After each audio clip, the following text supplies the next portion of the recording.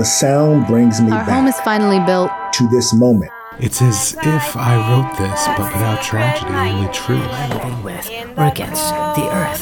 Who are these people we've become? They weren't people I spent I'm calling you on that telephone like you asked me to. Do you remember telephone poles? I'm glad you asked.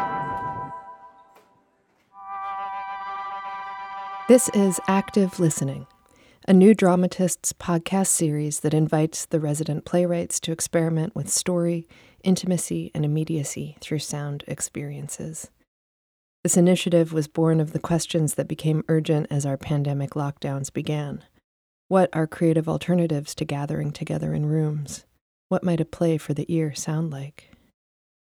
Each episode is written, recorded, and produced by a different resident playwright.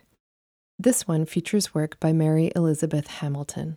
20 years or so after a pandemic and large-scale natural disasters have destroyed society as we know it, a group of individuals at a living facility try to piece the world back together through their memories. This is What We Do Now by Mary Elizabeth Hamilton. Do you remember telephone poles? Oh shit, yeah. I used to count them on long car rides. You couldn't. They moved too quickly. You had to use the car mirror to line them up, then just before one passes, you count it. You have to be fast, otherwise you lose track. Do you remember car mirrors? Yeah. I could never get the angle right so the sun wasn't in my eyes. You had to tilt it up. I know. Or wear sunglasses. Sunglasses. I always lost mine in a bag or something. Left them on the bus. I remember my first pair of expensive ones. I'd sit on them or lose them within a week, guaranteed. I felt like such an adult. That's why I always bought the $10 ones at the pharmacy. Do you remember pharmacies? I loved pharmacies. I loved walking up and down the aisles and touching things.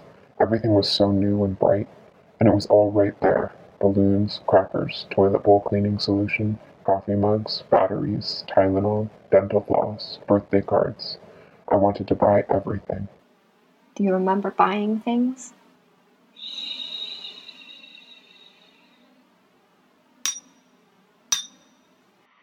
Everything is fucking immaculate. You know how people are all like, you could eat off these floors? Here you actually can. Even between the tiles, the strips that used to be so brown and gunky no matter how often you cleaned them, white as the day they came. The bottoms of your feet are always squeaky clean.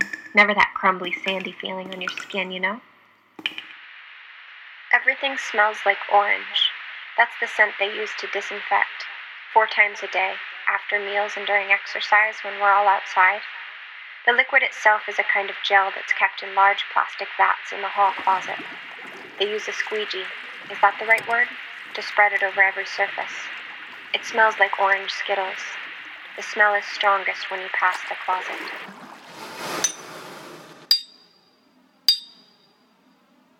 Do you remember wallets? Not really. To keep your cards in? Do you remember cards? Sort of. You go now. I'm tired. I can't think of anything. Say the first thing that comes into your mind. No, my head hurts. I don't want to. It can be small. Please, let's stop. I'll do 10 in a row to give you a break, then it's your turn. Okay? Windshield wipers, CD players, CDs, telephones, iPhones? Is that the same thing, do you think? I think it's the same. I won't count it. Showers, curtains, wires. Do you remember wires? All kinds of them, always tangling together, and you couldn't figure out which one matched which device? I kept them in a basket under my desk, but it got to the point where there were more wires than things to plug in. And one day I just threw them all away. Baskets. Sunglasses. We did that. Sorry, yes, I forgot. Post offices. Coffee houses. Corner stores. Is that 10? Should I keep going? Are you awake?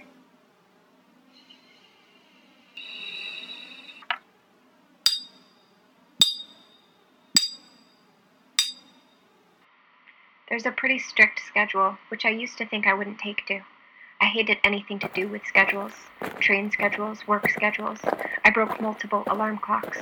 I couldn't hold down a job if it wasn't completely flexible. I liked to sleep till noon and wake up, drag myself to the coffee maker. Coffee is always burnt because someone had made it hours before. I didn't care. But now that I'm used to it, actually the schedule is kind of comforting. You always know what's coming. You don't have to be afraid. Wake up, brush teeth, shower, coffee, breakfast, exercise, work, break, socialize, work, lunch, work, work, work, work, work, break, socialize or quiet meditation, dinner, quiet activity, maybe a book, sleep, sometimes films. Remember films? The old ones. I prefer Disney, dragons and pirates and shit. Talking animals, that feeling of being small and curled up under a blanket, and everything is possible. You don't know what to expect, but you know it will be wonderful. The theater is dark, which is nice. You can't see everyone's faces. You just feel their bodies close by, warm.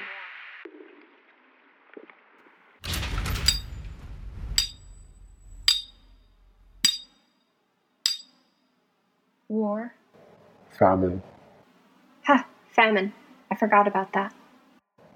Poverty. Inflation. Federal deficits. Capital gains. The Dow fell 9%. The Nasdaq is up. I used to hear that and think about cars. Why? I don't know. I guess NASCAR? I'd hear it on the radio and think about cars, brightly painted cars, zooming around in a circle. Taxes. Trade wars. The GOP. The DNC. The WHO. The UN. The NRA. The IRA. The IRS. Mortgages. Deferred payments. Capitalism. Free trade agreements. Monuments. Flags. Cemeteries. Oh, cemeteries, yes. I remember walking around in one by our house with my mother, reading the names. Everyone got a plot of land to lie in after they died. Can you imagine? There was more land back then, I guess. Or fewer bodies.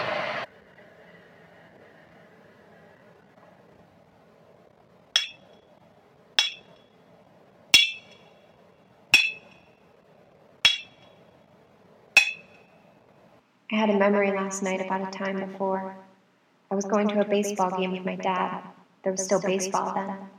We sat in traffic for hours, inching forward, no air conditioning, so windows down. You could smell everything. Exhaust, sweat, factories, hot dogs, barbecues, sunscreen. And then we got there and parked. More crowds. We stood in line in a building with blue floors. Was this before or after the game? The players were all there in a line signing balls. I had a ball and I wanted it to be signed. I was so small I didn't understand the line. I pushed myself through. No one minded. Everyone understood that I was small. I didn't know any better. And at the front, a hand reaches down, takes my ball, passes it back. And I understood something. This kind of opening up of everything. One case reported in Seattle. I kept the ball in a plastic case on my bookshelf for years. Hospitals on high alert for deadly virus. It sat there gathering dust till I left for college. Over 70s faced stay-at-home order. Then it was packed in a box, I guess, full of other knickknacks. Social distancing guidelines extended through April 30th. I haven't thought about it in years. 593 deaths, 46,450 cases. Most of the boxes were lost in the flood. U.S. death toll tops 3,700. 85,991. U.S. now has more cases than anywhere in the world. Stocks plunge. I imagine it must have floated away at some point with all the other things. Now I guess it's at sea somewhere.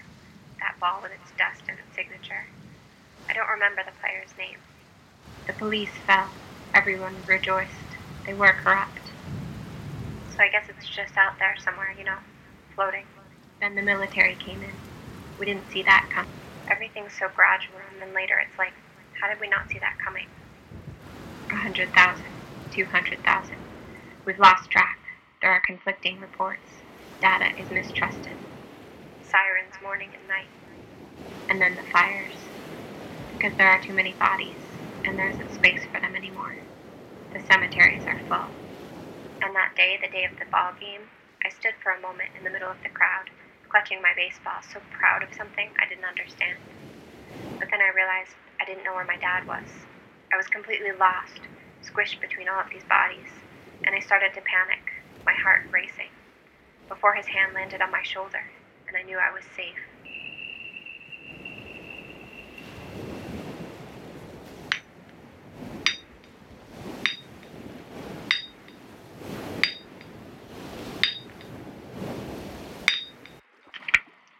The work is quite easy, if monotonous at times. There is the rebuilding, hammering day and night, and the repopulating, but that's for the young. For the rest of us, it's our job to remember. We record everything in as much detail as possible, the smallest things and the largest, so we don't repeat our mistakes next time. It can be tedious work, but honestly, it's what we do anyhow. Even in our sleep, the past comes bubbling up. All the things that seemed so permanent, you didn't even need to notice them.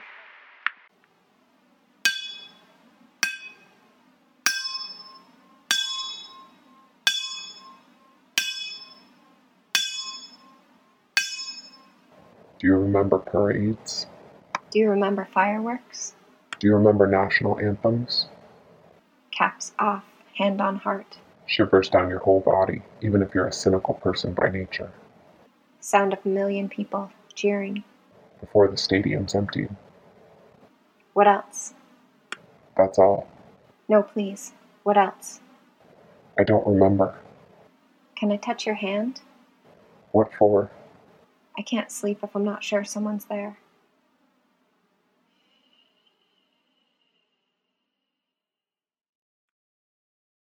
You just heard What We Do Now. It was written, recorded, voiced, and sound designed by Mary Elizabeth Hamilton. Active Listening is a project of New Dramatists and is produced by Corinne Keithley-Sires and Melissa Tien. More information on the series and a sonic visualization of each episode can be found by going to newdramatists.org/active listening. New Dramatists is one of the country's leading playwright centers and a nationally recognized new play laboratory. Its mission is to provide playwrights with time, space, and resources in the company of gifted peers to create work, realize their artistic potential, and make lasting contributions to the theater. Active Listening is made possible with generous support from the Venturous Theater Fund of the Tides Foundation.